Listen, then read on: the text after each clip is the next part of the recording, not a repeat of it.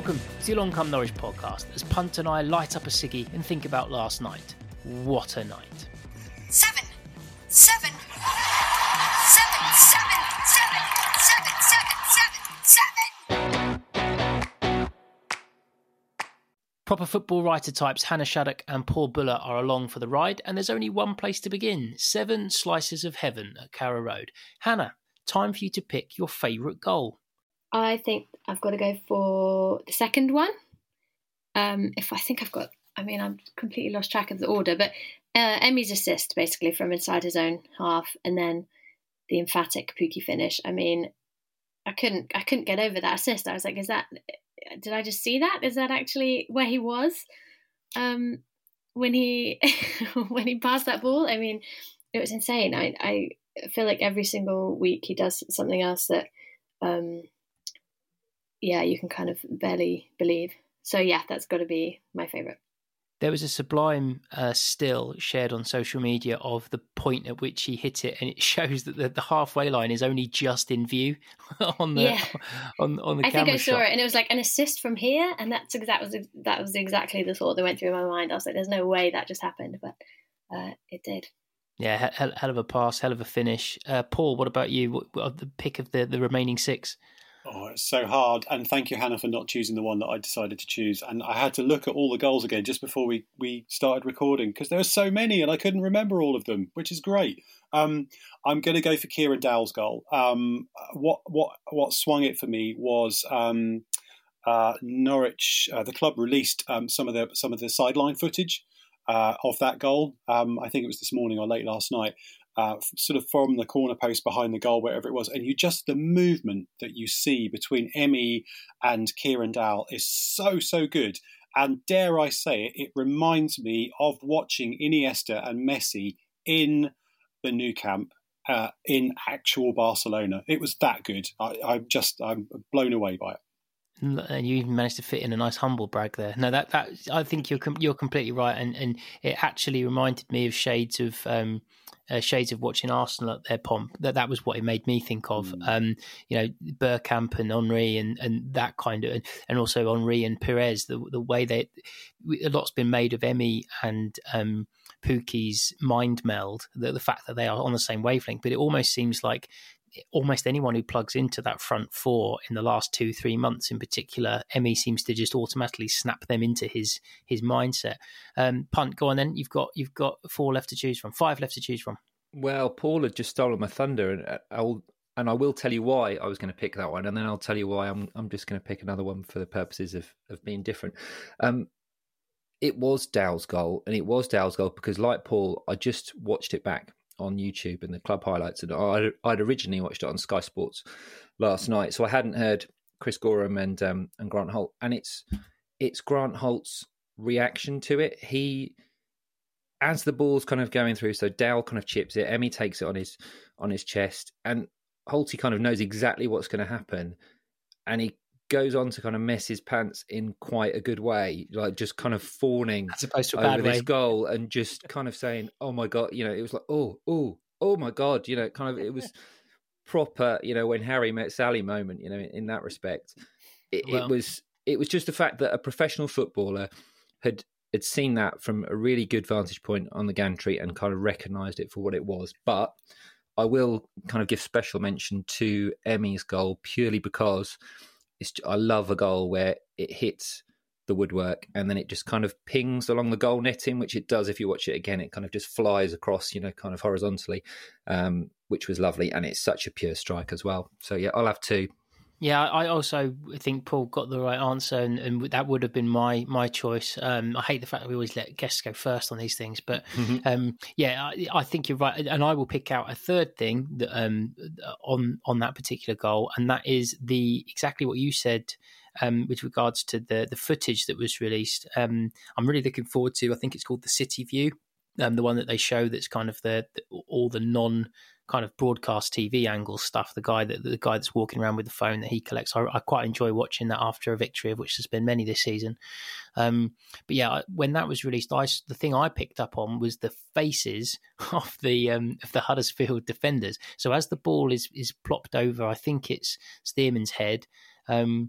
Keogh sort of turns and sort of faces the camera, and he doesn't even run back because he just goes, "Oh, they've done it again." I think it's O'Brien who's pounding the goal line and saying it's too bleeping easy. And it's just like, well, yeah, but I saw a lot of commentary on this today about, you often look at results like this, and they always do this on Match of the Day. What was Team A really good or was Team B really bad? And I honestly think that no championship team, unless they're in as good a form as us, effectively, are stopping. Yeah, okay, it might not have been 7, but Norwich get 4 goals against pretty much anyone but whoever the champions are in any given championship year, playing like that last night. I mean, because when you look at the goals and the movement, and I'll be honest, I watched everything quite a few times last night, and then a few times again today. The movement, the speed with which we're moving the ball, they're not actually that far away from them. The Huddersfield players are not actually. It's not like we're in yards and yards of space and they can't get near us. They just as they go to close us, the ball has moved. So you think it's not like you can pick loads of holes in the way they defended it. It's just when we took our chances, and we've been saying that this has been coming for a long time. And last night was just an example of, if you take all your chances, that's how you end up with the result. And we hit the bar as well, didn't we? So it could have been even worse. And Steepy could have scored an 8th at the end. I think you make a really good point, Tom. And I think the reason for it was the intensity levels. I haven't seen Norwich press like that and be as intense as that in the kind of attacking third forever. I think that was probably the best that I've seen us do that. It was ridiculous. And chief kind of tormentor in that respect was probably Todd Cantwell. I thought that was one of the best games he's had in a City shirt, and yet he didn't even win, either the sponsors or the Sky Man of the Match. I think he was ridiculously good, and everything seemed to flow through him, and it was really nice, actually. It was the first time I've properly seen Todd and Emmy kind of embracing after goals, and it's probably happened before, but it's the first time I've picked up on it, that our two creative sparks that maybe, could have been in competition with each other are just completely in unison. And, those two dovetail really nicely with Dow, and, their output is just phenomenal at the moment. But it's that collective kind of front four that I think, because they've got the defensive shield behind them, and that they know that Skip's, all energy and reads it really well, and McLean's in the form of his life, they've just got license to go and do it now.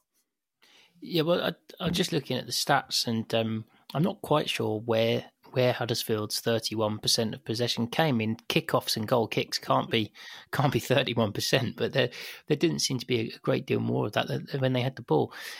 So Hannah, going back to watching that game and enjoying it, we haven't actually podded for a good couple of weeks because of the way that the international break fell.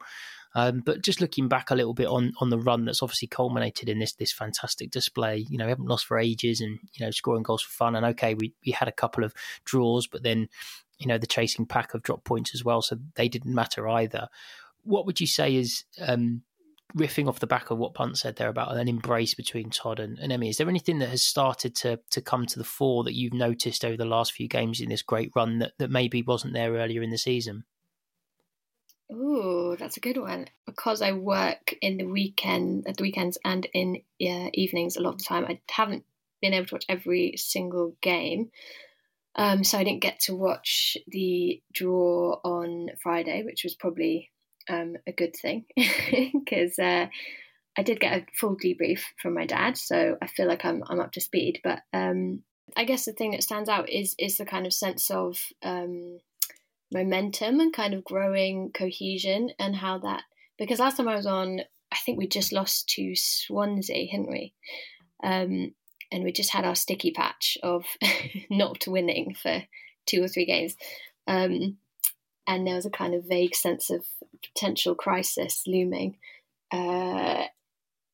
And we predicted that, like, Brentford would be right up there with us. And Hannah, don't bring this up, because Tom was right, and we don't like admitting that Tom was right on this podcast. So, I mean, I clearly had no idea what I was talking about then.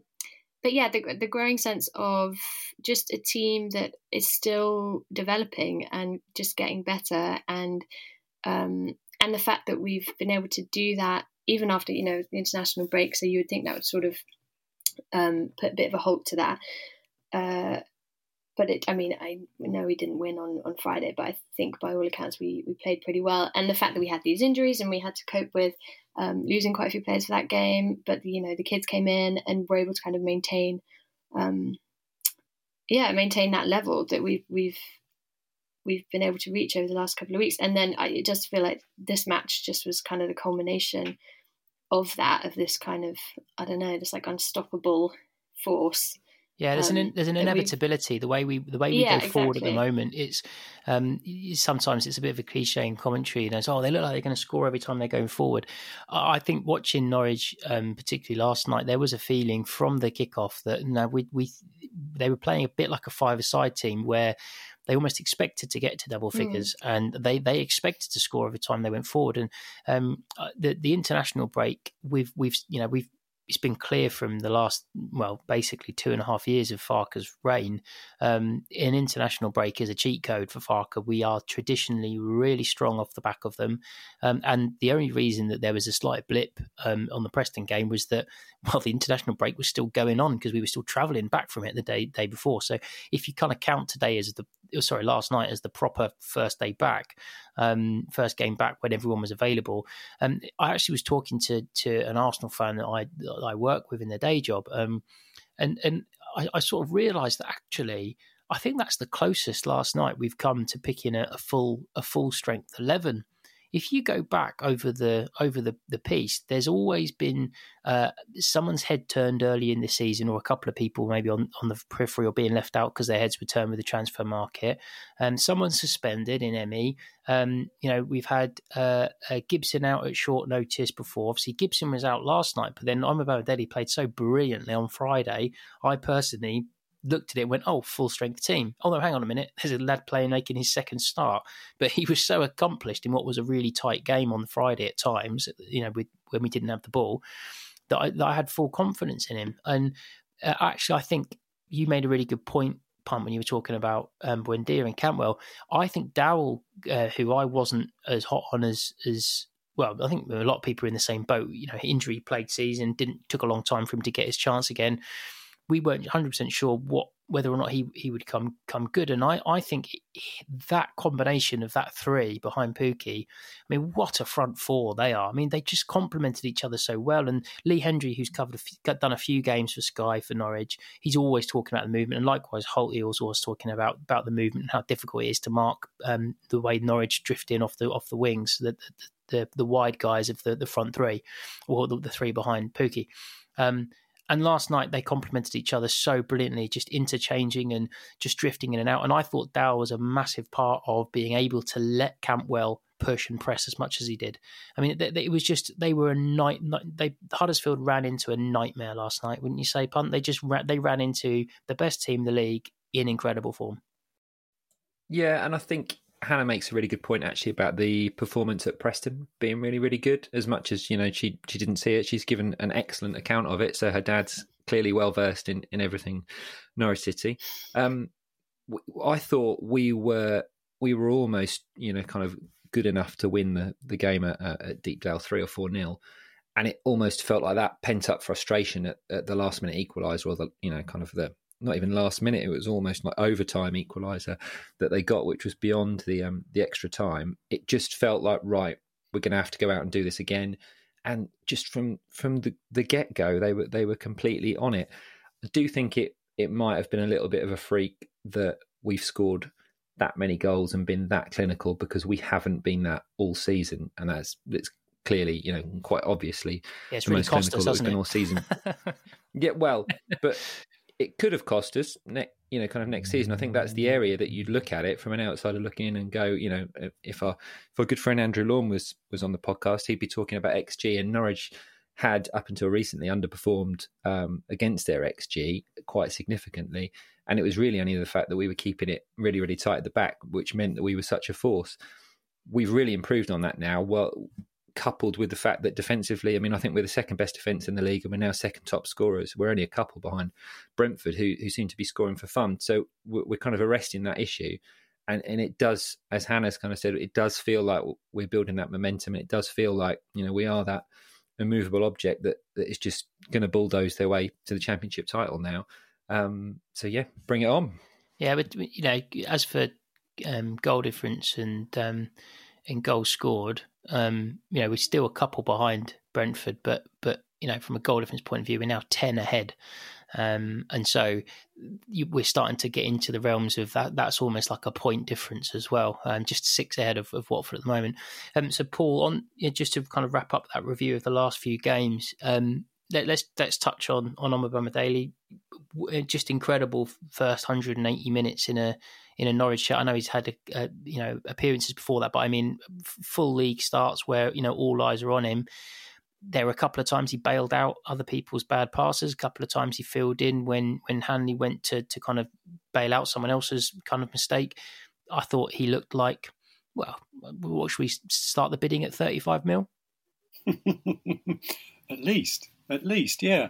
I often think that in this situation, the measure of how good a player is how calm or tense Chris Goreham's voice is in his commentary. Very good, yeah. With that particular player. And all I've heard Chris Goreham say is just how good he is, how calm he is, how he just looks like he's been there for way longer than 2 games.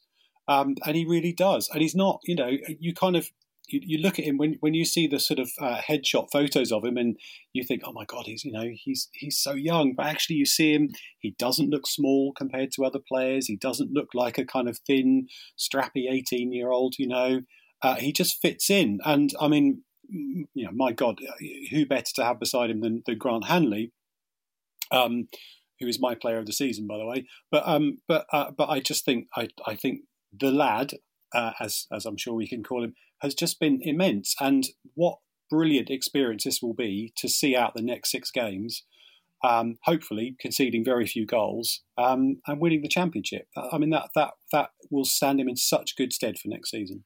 That's a fantastic segue, Paul. So on to the permutations of winning the aforementioned championship. I predicted a couple of pods ago that I thought it would be the Watford game where we both sealed automatic and the title. Sadly, it looks like I'm going to be wrong, and we're probably going to wrap it up before that. So this Saturday, depending on what Brentford and Swansea do, it could be all over if we avenge our shock defeat to Derby.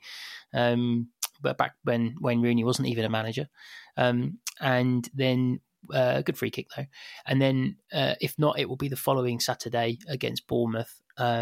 So effectively, unless the Brentford and Swansea pick up 6 points from the next 2 games, or Norwich falter, which, let's have it right, doesn't look particularly likely to happen, then week on Saturday night we'll be celebrating that. And then again, depending on what Watford do, it looks very likely that as long as we avoid defeat against them, that will probably be enough to mean that we get the title confirmed and wrapped up.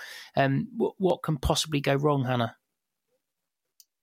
Oh man, I don't even want to go anywhere near this question because I'm afraid of speaking anything into existence. I mean, nothing. Surely nothing. I mean, not nothing, but I can't see enough going wrong. Well, the one thing, it would have to be a pretty dramatic. Yeah, the one thing we did say, which I just can't see happening. It was the centre backs. We said, well, if we lost Gibson, if we lost a couple of centre backs, and then apparently Omobamidele is amazing as well. Yeah. I mean, what I would say about him, I think he is great. What I saw of him yesterday, I mean, he just looks so calm, and his positioning is great, and he's got a bit of pace as well. He's able to kind of get across and mop things up, and I think he is going to be brilliant. But he is only 18, and I was seeing some Van Dijk comparisons, and I just, I think we should maybe, I think we should maybe just dial it down a tad, because inevitably, he's young. Like inevitably, he's not going to have a game like that week in, week out. Something will happen. He might do, have a bit of a rick, and I just think we should all be prepared for that, and not then think, oh well, he's not as good as we thought he was. It's going to happen, and that's fine. It happens with young players, and. I think we should just all calm down a bit about him. Maybe just let him get on with it. Give him praise when he's deserved it, which he has. But yeah, I just 2 games. I think we need to hold our horses a bit. Do you think that he's maybe benefited a bit from the fact that he had to make so many trips with the first team, maybe ahead of schedule punt? because we had all those injuries, and there were a couple of defenders weren't fit to the start of the season. Then a couple of defenders went out, and we had that run of times where we had a bench full of absolute youngsters. So actually, maybe he is even further along than he would have been in terms of particularly the confidence side of things, because he's effectively been with the first team squad almost the whole season, right? Yeah, I mean, this lad must think that his luck is absolutely in, because I remember I chatted to, I can't remember if it was either Neil Adams or someone around the club, and it was almost like, who's the next cab off the rank? And they were very much of the opinion that it was going to be ACN Fememwo, or Femewo, however you say that. Anyway, they were really rated him. I mean, clearly, kind of was well regarded at the club. Seemed to be having a really good loan spell at Charlton prior to a couple of iffy injuries. And now Omobamidele is potentially, kind of usurps him in the fourth choice centre back stakes. So he's grasped his chance, and he as you guys have already said, he looked so composed. He visibly, I thought, grew. He looked taller, kind of in the second half last night. It almost like, he'd kind of grown 3 inches, because he'd completely come out of his shell, and the passes that he was playing out of defence were slightly more expansive. Whereas you could see, prior to that, he was keeping it simple, and he was probably under instruction to keep it simple. But the fact that he'd started stepping out and he'd, progressed the ball into the midfield, kind of with a bit more zip or a bit more purpose, or, kind of he was looking at, kind of different angles for passes. You just think, this kid's got it. And you're right, it will be because he's been around the first team squad. He's been exposed to that. And some young players absolutely thrive in that environment. And some young players who perhaps are really highly rated, maybe, kind of don't flourish as we'd thought they might. Like someone like Josh Martin, for example, who we all had really high hopes for this season. And he maybe just hasn't kicked on because of the form of others and the fact that, he hasn't had that many chances. But when he hasn't necessarily, kind of made the shirt his own. Whereas Omobamidele could have a legitimate claim if Zimbo came back to fitness, kind of in a couple of weeks, which he probably won't, but he could. I think he would keep his place, and rightly so. So what did you think about the on the pitch coaching pep style from Farke at the end there? I loved it. It was just properly, like Tom mentioned in the WhatsApp. I'm not calling you out here, Tom, but he mentioned in the WhatsApp group chat that he thought it was Farke playing to the cameras. I didn't buy that at all. I just think it was Farke just grounding him, just saying, you've had a really good couple of games, but I'm going to bring you down again. I'm going to pick you up on a couple of bits. And I just think it was pure Farke, and Farke is brilliant at making sure that those young lads don't get ahead of themselves and don't think they've made it until they actually have made it. So now I thought it was great. Yeah, Farke was also brilliant at making sure things like that get picked up. We don't know what was said, and we don't know how well it went down with the player. I don't know. I skew a bit cynical when it comes to that kind of thing, and realistically, he can quite easily take him aside in a tunnel afterwards. He can quite easily take him aside in the corner of the dressing room if he wants to. I think it was a deliberate thing to go, yes, I'm the guy that's overseeing this great footballing team. And as I said to you in the WhatsApp chat, after being cynical about it, fair play to him. Like if he wanted to basically whip off his Parker and show that he's got one of our Farkball t-shirts on, then fair play. Like he has earned the right to do that. He's just won 7-0 on Sky, right? Playing his style of football. So he can pretty much do what he wants. But yeah, I don't know.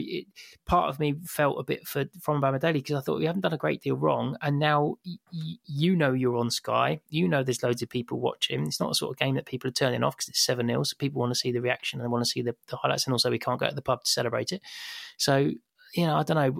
Personally, if I was him, I'd be like, all right, Gaffer, appreciate it, but do we have to do this now? Like on with all the cameras walking around us? Because they're not exactly subtle, those steady cam guys on the pitch after the final whistle, are they? They go right up and they know they're there. So, I don't know. It made me feel a bit funny. What about you, Hannah? You asked the question. Did you think it was? You mentioned Pep, which is high praise. Well, I mean, that's just a classic Pep move, isn't it? He's definitely done that before. I think it's probably a bit of both. I agree with both of you. I think it probably was, he did want to, he spotted something and he did want to take the opportunity to give him a little, bit of extra coaching and an extra kind of immediate lesson. but I mean, he's clever, Farke, like he is, and he knows what he's doing when he does things in public, and when he says, I think we've said this before, I can't remember who, but I'm sure one of you has said that he's, in press conferences and things, he chooses his words carefully, and he chooses his message carefully. Like when he called out Adam Eder earlier in the season, in fact, that was after Huddersfield, wasn't it? And I think he kind of said, I wanted more from him in training, and then he scored, and he sort of said, well, look, there you go, that worked. So I think it was a bit of both. I think he knew exactly what he was doing, but I don't think it was necessarily sort of disingenuous or performative exactly. But I think he just kind of he saw an opportunity and he took it. From a positive psychology. I don't hate it. Or yeah. From a positive psychology point of view, perhaps he just wanted to get it out of the way there and then, because he knew that he'd have a squad of absolutely buzzing players that he didn't want to get in the way of once they got in the dressing room.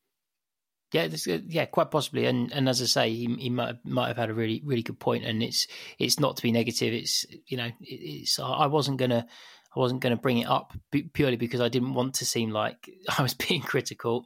but yeah, sorry, mate. No. As in, I wasn't going to bring up. No, not at all. No, because I think it's an interesting talking point, and I certainly wasn't the only person who was putting across that opinion. It was it was sent to me as part of conversation. But I don't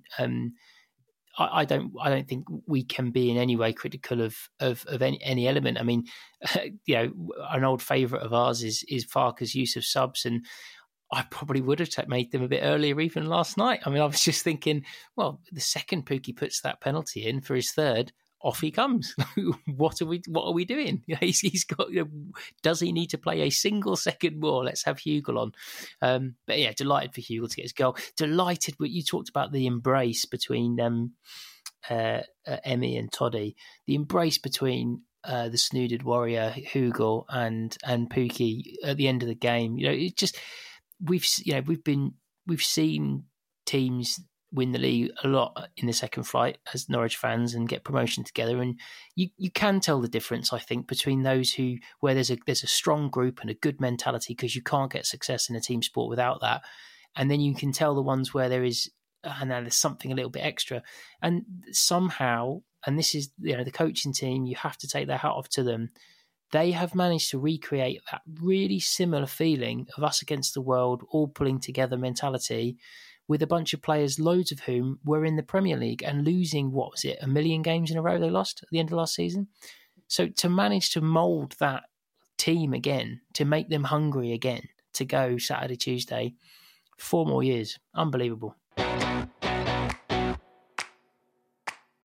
want to talk about something that was kind of mooted as on the analysis after the game. Thought pundits were great in the studio last night for Sky Sports. Emi Buendia, do you think there's any chance we can build around him and keep him, Paul? Just break the wage bill, and just say we will pay you that superstar money, and we'll build around you. I really think we could. I think there is a specific reason for that. Is that we as Norwich fans, just the same as many other fans of medium-sized clubs like our own, we build our own players up, and we believe that they could go off and play for Man City or Barcelona or whoever it is. And I think with a few exceptions, that's never going to happen. Max Aarons is possibly that exception.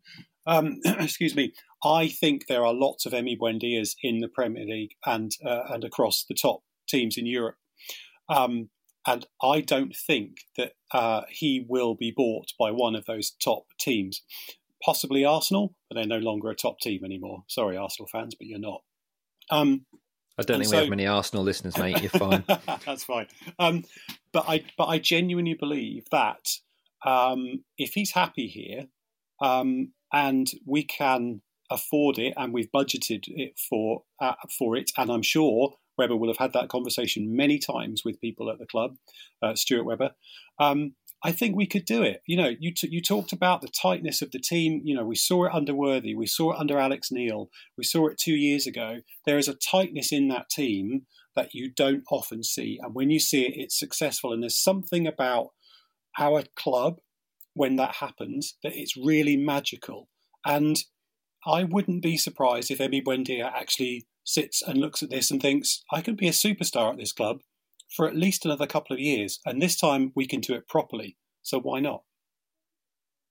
I think that's a really, really good point. And I had it in my head that Max and Emmy and Toddy are in the see you later club, like just absolutely no chance of keeping them. But actually, part of me thinks, and part of me does think this. With we do get told this when we talk to the players. It does make a difference when they've just had a young family, and they've just been through a pandemic, and he's just had his second one, hasn't he? And you just think, is now the time to up and change? There's another transfer window in a few months' time. Shine again in the Premier League. Set up a whole bunch of new assists, and unless there is that perfect move, why? Let's have it right. Let's look at a player who wasn't involved last night, Mr. Pritchard. I mean, he's not fit to lace the boots for me, but I mean, at the time, the assumption was he was going to get back to that kind of Tottenham kind of level. The assumption was his career path is going great. It's very quickly can be changed, and you feel that if he had an agent or a manager or the people around him that were going to usher him out the door or not be a good influence on him, he probably would have gone already. So yeah, I don't know. I can't help but think he might stay. What do you think, Hannah? I agree. I think I've got increasingly optimistic about it. I think partly because of what you have just said about his family and kind of putting down roots here. I'm not sure if I agree with Paul that he is interested in the top teams or couldn't go to a top team. I think he probably could. I mean, maybe that's just my, yellow and green tinted glasses on, but he has been incredible this season, and people are saying, one of the best players the Championship's ever seen, and the stats bear that out. I think his performances bear that out, and I don't really see why he would. I mean, I guess the price maybe is the only reason why he wouldn't. A top team wouldn't go for him, because we maybe want more than they're willing to pay. But how much would it be now? Because he's a Premier League player again now, right? So how much would that be? Yeah, I don't know. If Godfrey is, if we're asking for 25 to 35 for kind of really good British, defenders, even with the English kind of extra tax on there that we play for young English talent, this guy creates and scores goals. And he has done it in the Premier League in a rubbish team, and hopefully he's going to do it in a slightly less rubbish team, coming forward. He will be a Premier League player, so they won't be able to say, well, you get to play in the Premier League. So that kind of card is taken out from him. What is it, 45, 50 million? Yeah. I mean, is that? Yeah. I honestly don't think that's more than we could expect for him. No, I think that's totally reasonable. But, as to whether at the moment in this current market teams are willing to play that for a player from the Championship, I just don't know if that's going to happen. I think that's the point. Works in our favour. Yeah, I think that's the point, because I think you're right, and it's not just yellow and green tinted spectacles. We can see what effect he can have on a team. We can see how he can pull other people up to be to his standard, and we've seen what impact he can have on a game. So we know that you've got to be an incredibly special football team, probably top two, for him not to be playing at least in 65, 70% of your games and making an impact during a Premier League season or a La Liga season or whatever. However, I think spending that kind of money, spending the amount of money that Norwich would demand be spent, would be seen probably as a bit of a lack of ambition. Oh, we've bought him. I know he's good, but we're Man United or we're Arsenal. Do you see what I mean? I almost feel that they would be almost, maybe not Arsenal, because they're slightly better conditioned to, with Wenger still just about in the background, to buying slightly cheaper and having a few prospects that come good. Although they're losing that culture a bit now.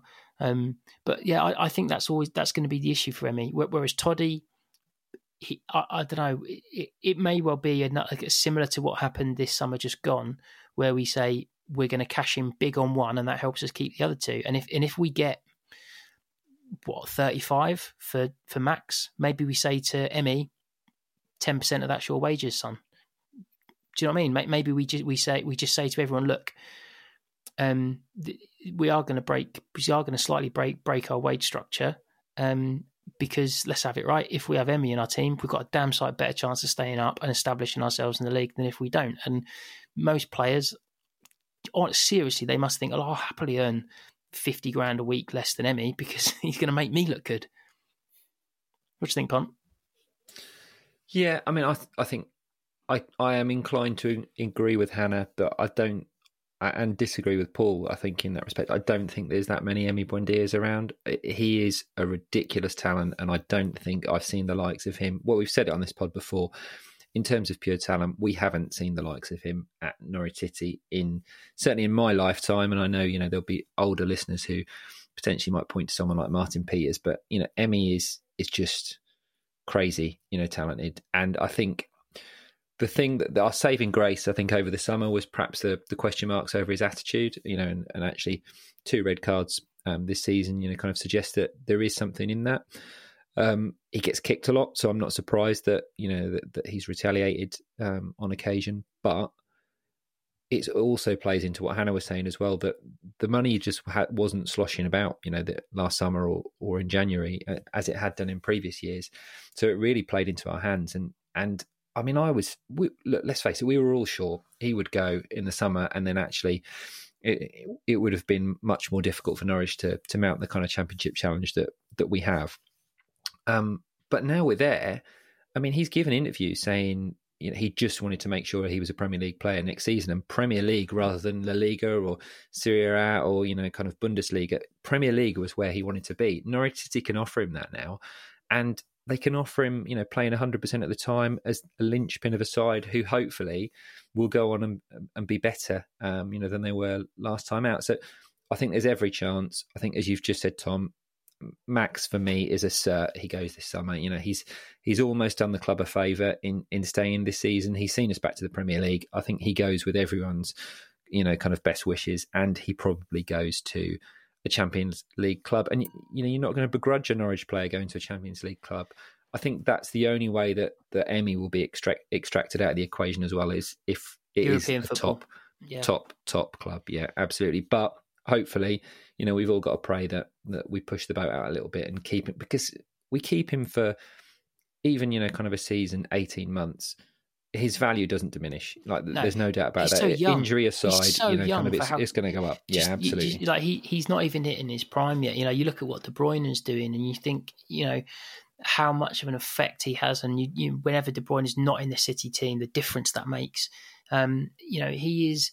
I think when he goes, it's. I was thinking about this in terms of disappointment, and I mean I was really emotional when it was time to say goodbye to Wes in a Norwich shirt, because he'd been incredible for such a long period of time, and I think he was the most technically gifted player I'd seen until Emi turned up, Emi has now got the longevity he needed. He's now done it for another full season of just being the best player on the park most Saturday afternoons, he's just incredible. I'm going to be really, really upset when he goes, because he will take with him, and I've got, especially if we can hopefully secure Weber and Farke for a bit longer. You have faith now in the club for getting a new favourite and darling that we're cooing about on a podcast in a couple of years' time. But a little bit of magic will leave the club when he isn't there anymore, and he's such a maverick. He's such a imaginative, unpredictable, precocious style player. And one of the things that I thought about when I heard this, best player in the Championship ever, etc., and saw that kind of debate on social media today, there's people throwing out Merson and Tarat, and I think Tarat is the best Championship player I've seen at Carrow Road. In that was when that QPR team were really romping back to the Premier League, I think he actually came on a sub. He's played 2 or 3 times at Carrow Road, but I remember one particular game I think he was brought on a sub and just basically changed the game in 20 minutes because he was just unplayable. Emi's kind of got that swagger that not all brilliant players have, but it's almost like he knows when to use it. Like he knows when to do a silly outside of the boot kind of twist and turn, and when to just play a quick pass like that one he played Pookie in. He knows to just get his head up and play that fast, amazing ball down the channel to play Pookie. And he's not so fixated on, can I do a skill here? Can I do something clever? That if he would have missed that opportunity. Do you see what I mean? So that's why I think the value is astronomical, and why fingers crossed we keep him. That's why I'm underselling him a bit, if I'm honest, because I really want to keep him. He's so good. And I can't help thinking, when Paul Lambert left the club, at a point where we were so ready to kick on as a club, and I still haven't got over it, and I don't think I ever will. And you've seen it with players before. I just can't help thinking, watching that game last night and watching how good they were, how good would it be if Emmy was to turn around and say, do you know what? I'm going to stay. I'm going to give it at least a year, maybe a good couple of years, and I'm going to help build this team and make it a club that stays in the Premier League. What effect would that have on, firstly, the players around the club at the time? What effect would that have on other players thinking about coming to the club? It would be extraordinary. And I just wish for once that one of our talents we could genuinely hold on to and start building, rather than having to go back to square one and worry about where the next one's coming from. I think if you think Go about on, Paul, love that. If you think about that front four that we talked about and we cooed over, you made a really good point there, Paul, in terms of we will need to strengthen. We can't assume those four people are going to stay fit the full season and they're all going to stay in form the whole time. I'd be really, really comfortable with all four of them being majorly in our plans going into a Premier League season. Toddy has now got all these extra games under his belt and actually flashed some brilliance in the Prem when we were there last time. Dowell has shown some really real promise and really kicked on. I'd want us to bring someone else in to kind of challenge him to make sure that definitely is right. But who wouldn't? To your point, Paul, who wouldn't want to come in and challenge Pookie for a Premier League team where you think, well, if I can get a sniff, I've got Emmy setting me up. So I accept that Pookie's the hero at the moment, but if I can usurp him, he's not going to be around forever. He's not getting any younger. I've got Emmy feeding me and I've got Toddy. And another thing I thought about with regards to this upcoming transfer window and Toddy, he's just on that kind of fringe of the 21's first team, right? He started as sub a couple of the games in the most recent tournament. So I'm wondering whether or not, again, he thinks, well, look, I'm in the Premier League now. Great shop window. I'm probably going to start every week unless I move on. If we kept on to him, there would be no need to replace him because he was doing the business in the Premier League and he's got better this year, I think, and his pressing, which is so important in the Premier League, if we're going to try and keep playing the way we play. I think Toddy will be that. Again, I don't think there's going to be anyone in Toddy's ear saying it's time to move, because you think, well, no, because I can play 15, 16 games and be front and centre for this team up until the next transfer window in January, when we'll see what's happening. So, yeah, I've really talked myself into keeping everyone but Max. So I'm going to be sad if any of them go now. One other thing I wanted to cover tonight was the VAR questionnaire that was sent round, because looming in the back of my mind whenever I get too happy, and I mean, I'm over the moon that we're going to go up. I'm over the moon. We're probably going to win the league. It's wonderful. The tiny little gremlin in the back of my mind is that we're going to have to put up with VAR again. So the VAR question that went round, did you all see it? And I know you did punt. How did you kind of find the setup of the questions? Yeah, I thought it was okay. I think the Football Supporters Association took a relatively pragmatic approach. So they've loaded it in two ways. One, to give fans an opportunity to really say how shit it is. And I mean, let's be fair, you could, if you're given a free text box, you could go on for some time about that.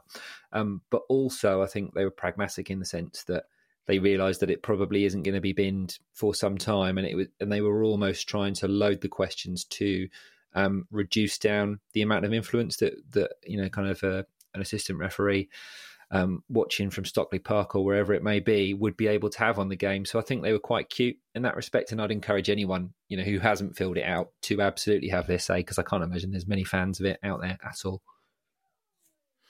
Hannah, are you team VAR?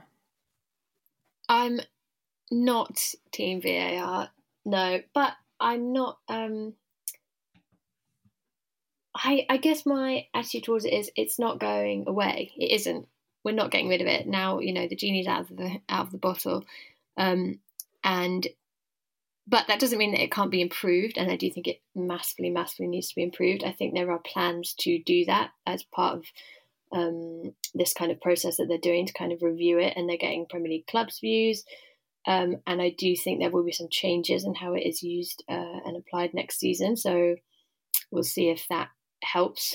I generally just avoid it. I don't really talk about it. I don't really because it's just boring. I just get fed up of all the kind of post-match analysis that just focuses on, should that have been a penalty? And I just find I'd rather just not. I sort of pretend it doesn't exist. To be honest, that's my But that was my what. approach So to it, that was. because But last night we had just get seven fed up. goals. The 7 goals last night, and not Mm. once did I have that. Oh, is it feeling? All 7 times. So the first couple, Ruben was still awake for, so we were high fiving and over the moon. Timo Pukki scoring goals, and then he's a bit obvious in him being his favourite player. Bit route one, if you ask me. He liked Mario Francis for a while, but now he's all into Timo Pukki. So that was great. And then, but at no point in the other kind of 5 goals that go in is that kind of nagging doubt, or can I just double check that actually was someone's tonal offside? And I just really hope that this feedback from the questioner just makes them just change how intrusive to the match going experience. I did think it was interesting that they seem to be very clear on wanting to work out, are you someone who watches it on telly, or are you someone who goes to the games?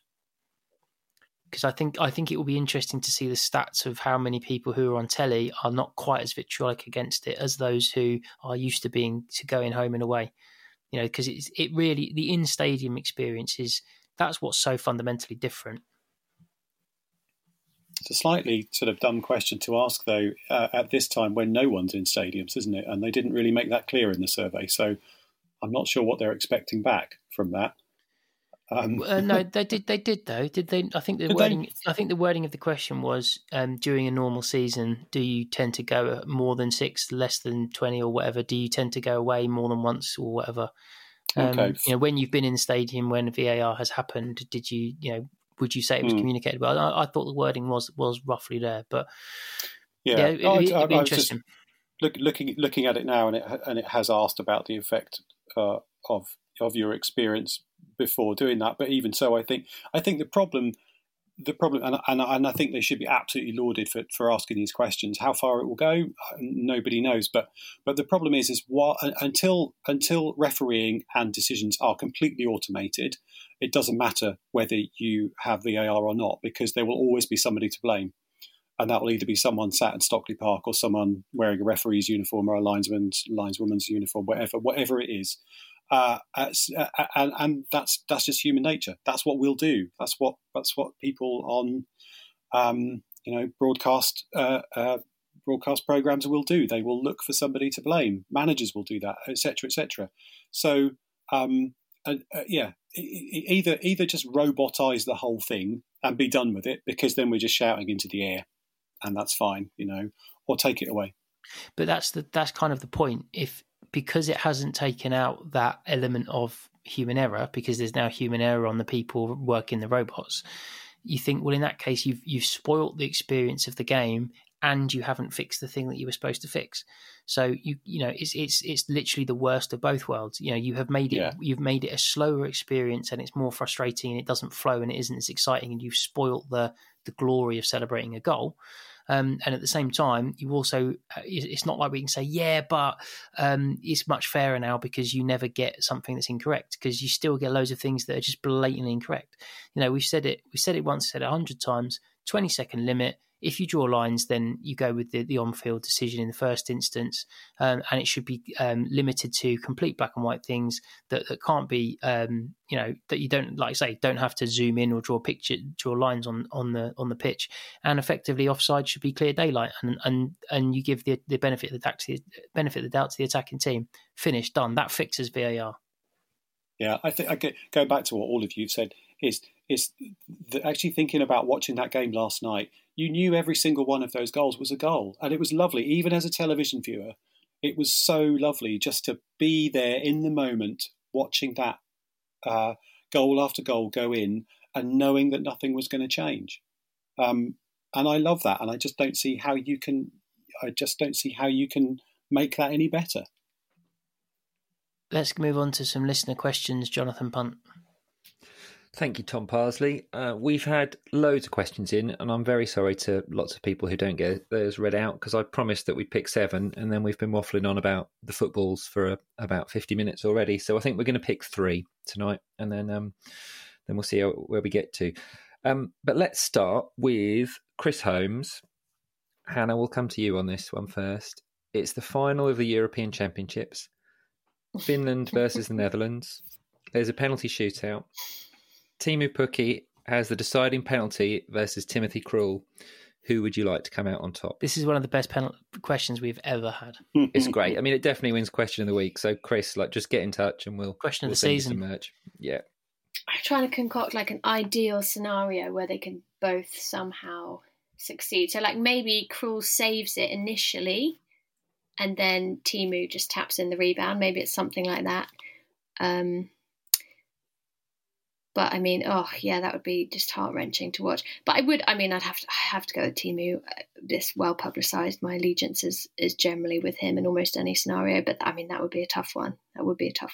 Maybe Teemu scores the penalty, and then just as Tim Krul's about to get upset about it, he finds out that he's actually got Finnish parentage and he should have been playing for Finland this whole time. So actually, he's just won as well. There you go. Perfect. Yeah, you've nailed it. Paul, disagree with Hannah and give your reasons why. Disagree with Hannah. Okay. Yeah.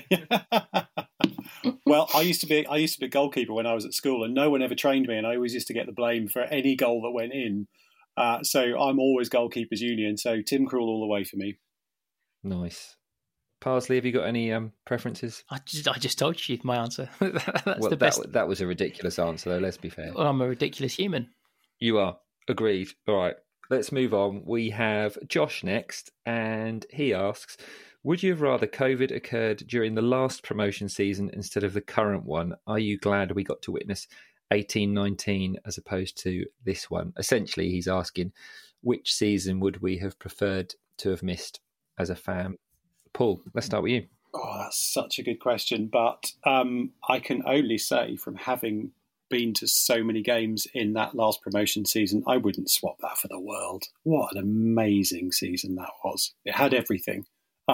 This has been a joy to watch on the telly this season. It really has. But that season, I don't know. There's so many things. You know, my son getting to watch us come back against Millwall and Forest and saying to me, "Daddy, that was the best thing in the world ever. Can we go every week?" God, nothing beats that. Yeah, I second that mainly from the predictability point of view. We didn't know we were going to be amazing that season. We knew what squad we had. We knew who Teemu Pukki was this time round. We knew we had a fair. We knew that as long as we played to mostly the sum of our strengths, some of our parts, we would be at least playoffs. And really, we should be top two with the strength of the squad and the fact that all the experience and the players we managed to keep. So there was a lot more predictability really. Although we hit the front way earlier this season, and we won loads of more games. Same as Paul. So some of those memories are the best of being a football fan for me. Some incredible times with some special people, and even if I could transfer the people and transfer the times, if the results stayed the same and the pattern of the game stayed the same, there were more bonkers games. There were more just ridiculous kind of storylines in that season. So I would have had it this way around. Yeah, I'm with you, and I think kind of for similar reasons. But the games were just crazy, and you never really knew what was going to happen when you turned up at Carrow Road. When you flick on iFollow this season, you've got a fair idea of what's going to happen. So that unpredictable nature, but also the fact that the bond between the players and the fans kind of grew throughout 18-19. So, the flag displays kind of got more and more prominent to the point where we kind of filled the Barclay and kind of branched out a little bit further from there. And it just felt like the Barclay properly fell in love with Daniel Farke, kind of towards the start of that season. And then the wave started, didn't they? The Olays and just everything about that season kind of contrived to it being definitely, my favourite season of my supporting lifetime. Hannah, do you agree? Oh my God, I'm getting choked up here just thinking about it. To be honest, I don't think you can have that kind of hypothetical, because I think a lot of the things that make this season so special and so good are kind of partly down to the circumstances. So I think the circumstances that produced the football that we're seeing at the moment, I think, make it pretty special. And so I kind of don't I don't think we would have had that if crowds. I've sort of written about this. I don't think you can just take an ingredient out and be like, well, we could have had this exact same season if the crowds hadn't, if crowds were in, and if the pandemic hadn't happened. I don't think that's. I just can't. Yeah, I'm too rigid and logical to try and come up with that scenario. But I agree. I think that that season, being able to have crowds in, watching that season, was really special for me personally. And I think in a way, the fact that we had that a couple of seasons ago makes it slightly less painful that we won't have that same experience this season. The fact that we were all able to celebrate, we were all able to be there. I got to go for that Blackburn game, which I'm really grateful for. And then I came back for the parade as well and all of that stuff. And I think the fact that I was able to do that slightly lessens the blow that we won't have that this time round. Because I think if it had been a really, really long wait in between, promotions or in between titles, and this was the first time that we'd done it in, years and years and years, and it would have been really, really painful not to be able to celebrate that properly. So yeah, I think this was definitely the best way around. There you go. But I don't think it could have happened any other way. No, I'd agree with that. If you see what I mean. I do, absolutely. Let's have one more question then. This is from our good friend Matthew McGregor, and he asks, rather cheekily, if it meant we could keep Emmy, Cantwell and Max for at least 2 more seasons, would you be comfortable with Norwich being bought and owned by the Arizona State Pension Fund? Paul. No, I wouldn't. I just look what's happened down the road today. Our friends in Ipswich being bought out by some people from America, and it just fills me with, I don't know, distrust, distaste, all of those kind of things. I don't know. I wouldn't. I would. I just feel, going back to what you said about that season two seasons ago, our promotion season, the sense of togetherness that the club had, very much down to Tom and John and others. That is something that of 40 years following Norwich, have never experienced like that. And I just don't think that we would get that being owned by somebody from afar. And I think Delia is right when she says that, and I know lots of fans of clubs around the UK and in other countries whose clubs are owned by people from afar, and very few of them, apart from say Leicester fans, could I genuinely say that they think that it's worked for them. So that's my convoluted answer, but no, that's I feel quite passionate about that. No, it's a good answer. Tom, what are you saying? I'm team Delia and Michael. I would much rather the Angel. I know, not interested in it. I love our model. I love how humble it has to make us. I love how anyone with half a brain cell that follows this football club understands the model and gets it and knows it's going to be a roller coaster, and not only knows it's going to be a roller coaster, positively buys into that because it's so much more exciting. I saw it put really brilliantly earlier today. Someone said, with the people, you're going to have your biannual trip up, then you're going to get relegated.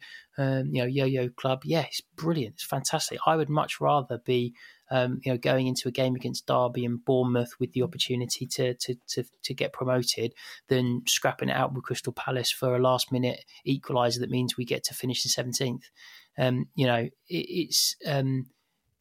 It's just not, as in the Premier League, it's just simply not as good just trying to stay up. The number of teams that it's gone wrong for outweigh the number of teams it's gone well for by maybe, I'm just going to do some exact maths here, 90 to 10. How many teams have had loads of investment and gone nowhere? You've only got to look at the parachute payments. Look how badly so many teams who have actually been established in the Premier League a lot longer than Norwich have at any point, they've not managed to use their parachute payments wisely. Money does not exist, does not necessarily equate with success at our level. Now, if you're already a really, really established club and then you start talking oil money or billions, then yeah, okay, that might tip you over into Champions Leagues, etc., like the Chelseas and the Man Cities. But at our level, where you're going from kind of top 26 club, it's not going to guarantee you going from a top 26 club to a top 12 club.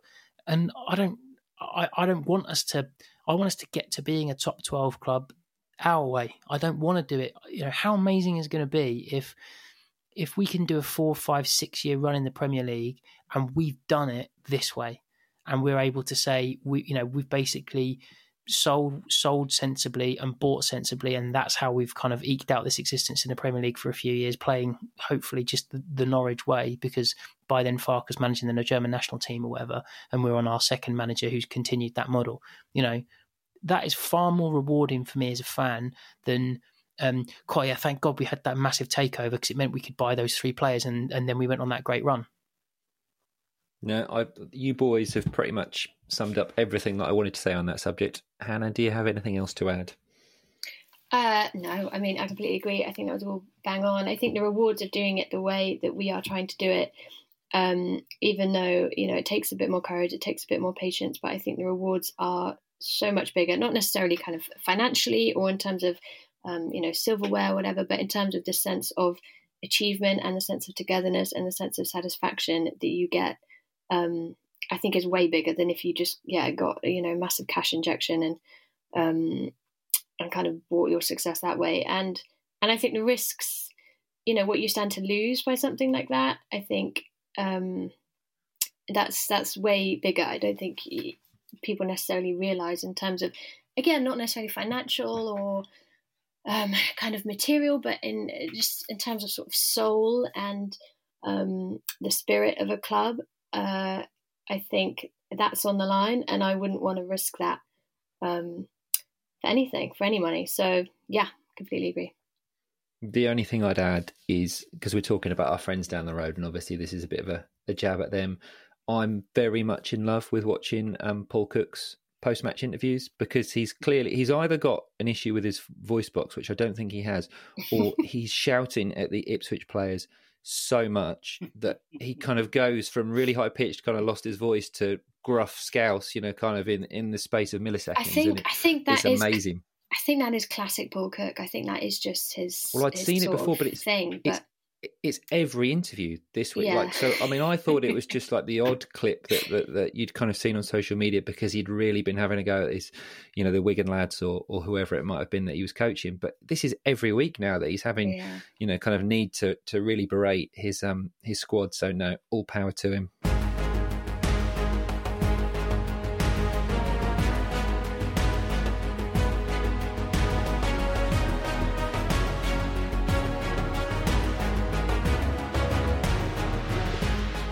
It's time for the return of the Along Come Norwich quiz.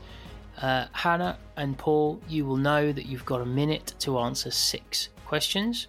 Punt, you should also know that, given that this is podcast number 74. Now, Hannah, you're going to go first, and remember that you can use your passes wisely, so that you actually make sure you get through all 6. Now, I will say, now I don't normally say this, but it is particularly easy this week, so I'm expecting very, very. Don't preload it with that. I can't believe you just said that. So you've all got equal questions. You've got some goal scorers and some events from Norwich City this season, so you should all do well there. You've got some international qualifiers and stadium stuff, because we've just had an international break. Some good old classic, old school stadium names, and a little bit of foreign people in the Premier League. So, with all that set out, you should be well prepared, and your time, Hannah, timed by punt, starts now. Which former Celtic and Man City player was the first to score a league goal against Norwich this season? Oh, man. Pass. Who scored in the 3rd minute against Wickham at Carrow Road? Pass. Which country plays their home qualifiers at the Friends Arena? Oh, that sounds nice. Friends Arena. Don't know. Pass. Who used to play their home games at Booth Ferry Park? I don't know. Name a Frenchman to have played in the Premier League for Everton.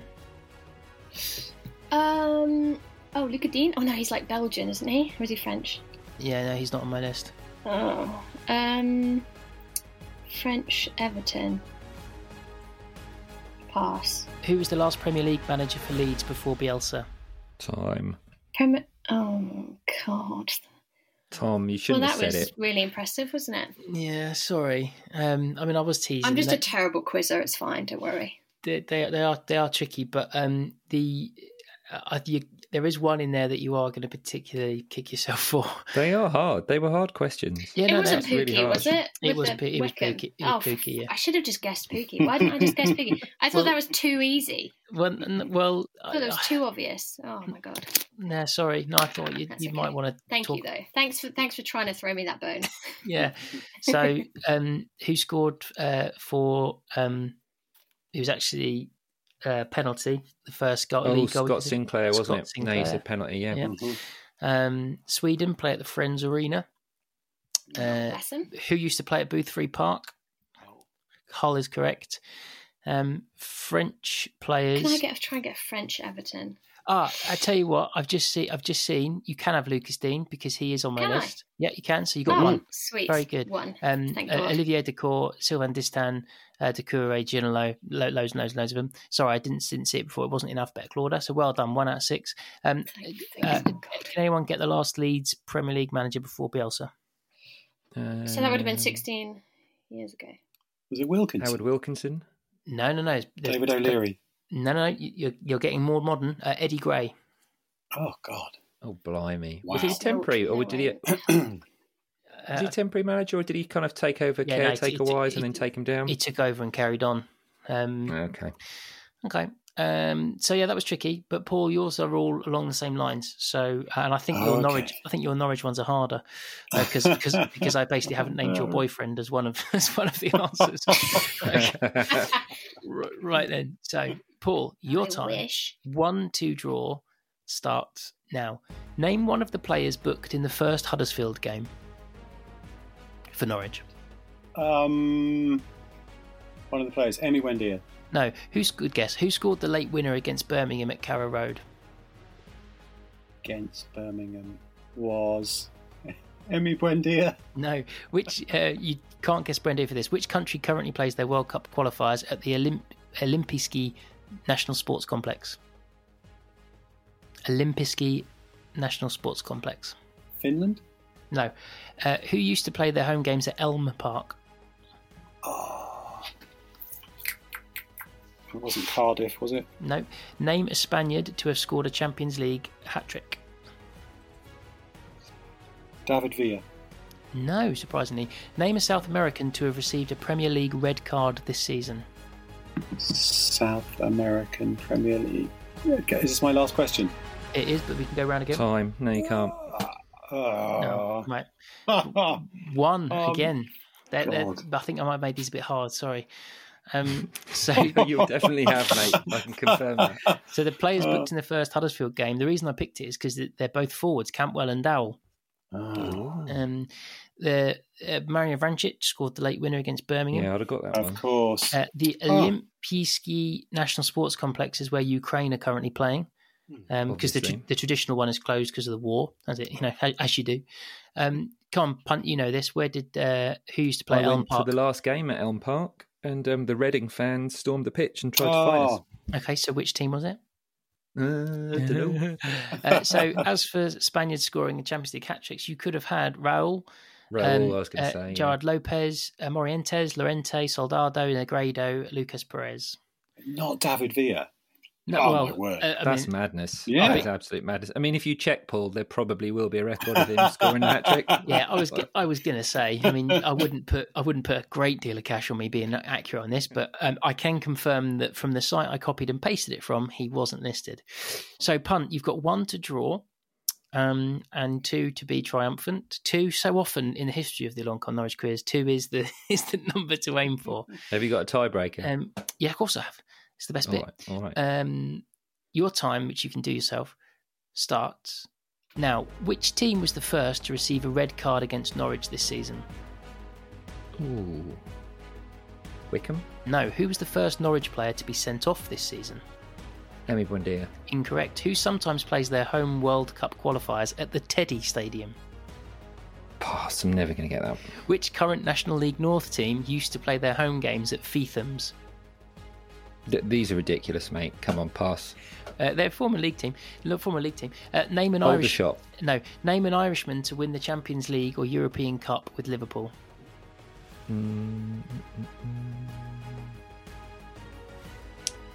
Irishman. Phil Babb? No. Name a Dutchman with more than one Premier League winners' medal. Dennis Bergkamp. Correct. Which team was the first to receive a red card against Norwich this season? Birmingham. No. Who was the first Norwich player to be sent off this season? Grant Henley? No. Who's Time. Okay, one. So there you go. One, look at that. So, the first team to receive a red card against Norwich this season, there was a run of 3 games in a row with a red card. Rotherham was the first one. And then it was Adam Eder was sent off against... Of course he was. Right. Like 94, 90 plus 4. Just almost forget that happened. So we've had the Friends Stadium. The Teddy Stadium is Israel, which I thought was lovely. I deliberately gave you a difficult one on the stadiums because we've done so many now. Feethams was Darlington. Of course. Sorry, that was a bit naughty. But I made up for it with a really easy Liverpool one, which you then got right. So I'm afraid it was only really obscure players you could have gone for. I didn't get the Liverpool one right, did I? Exactly, because you didn't get these obscure players, like Ronnie Whelan or Mark Lawrenson or Steve Finnan, all of these, not famous. You could also have someone called Steve Highway, Michael Robinson, or the guy with the funny name. I think it might be pronounced Callum Kelleher. I thought Phil Babb was a good guess. But... Keveen Kelleher. Keveen, the goalie. Nice. Yeah, goalie. Yeah, young lad. Yeah, Keveen. Cool. And then you got Dennis Bergkamp, who's won the Premier League 3 times. So I think that was a very, very good, very, very good effort. I'm sorry that it was so difficult. So there's an obvious kind of place I'm going to go for the tie break. And the way the tie breaks work is we'll go in the same order, and I want an exact number, please. So the capacity of the Teddy Stadium or Teddy Colic Stadium, Hannah. How many Teddies can you get in the Teddy Stadium? This was Israel, right? It is in Israel, yeah. It's where Hapoel Tel Aviv play. I think it's going to be quite big. I'm going to go 44,000. Oh, no, I beg your pardon, it isn't. It's where Jerusalem play, but the record attendance was against Hapoel Tel Aviv. So I read that wrong. But anyway, you've gone 40,000, okay? Oh, fine, stick with it, yeah. Yeah, 40,000. And then, Paul? I'm going to go for 22,000. Oh, okay, going for a little diddy one. So, knowing Punt, he will split the difference. You're going to have to, surely. I will go 32,000. Oh, he is very good at this game. 31,733. No, really? It is, yeah. Well done. Yeah, so update the leaderboard on the website. Thank you so much. We should get assists there, me and Paul, for that, to be honest. I think you should definitely get assists. This is why he lets me go last. So, Fantastic. Okay, well, thank you very much for joining us and chatting away, Hannah. Paul, it's been an absolute pleasure to have your opinions. Punt, I acknowledge that you exist. Now, the next time we speak to you, dear listener, Norwich may well be a Premier League team again. I've got a feeling that, being us, there's probably one more twist in the tail, so we might get to talk to you one more time as a Championship podcast. But either way, enjoy the game at the weekend and mind how you go.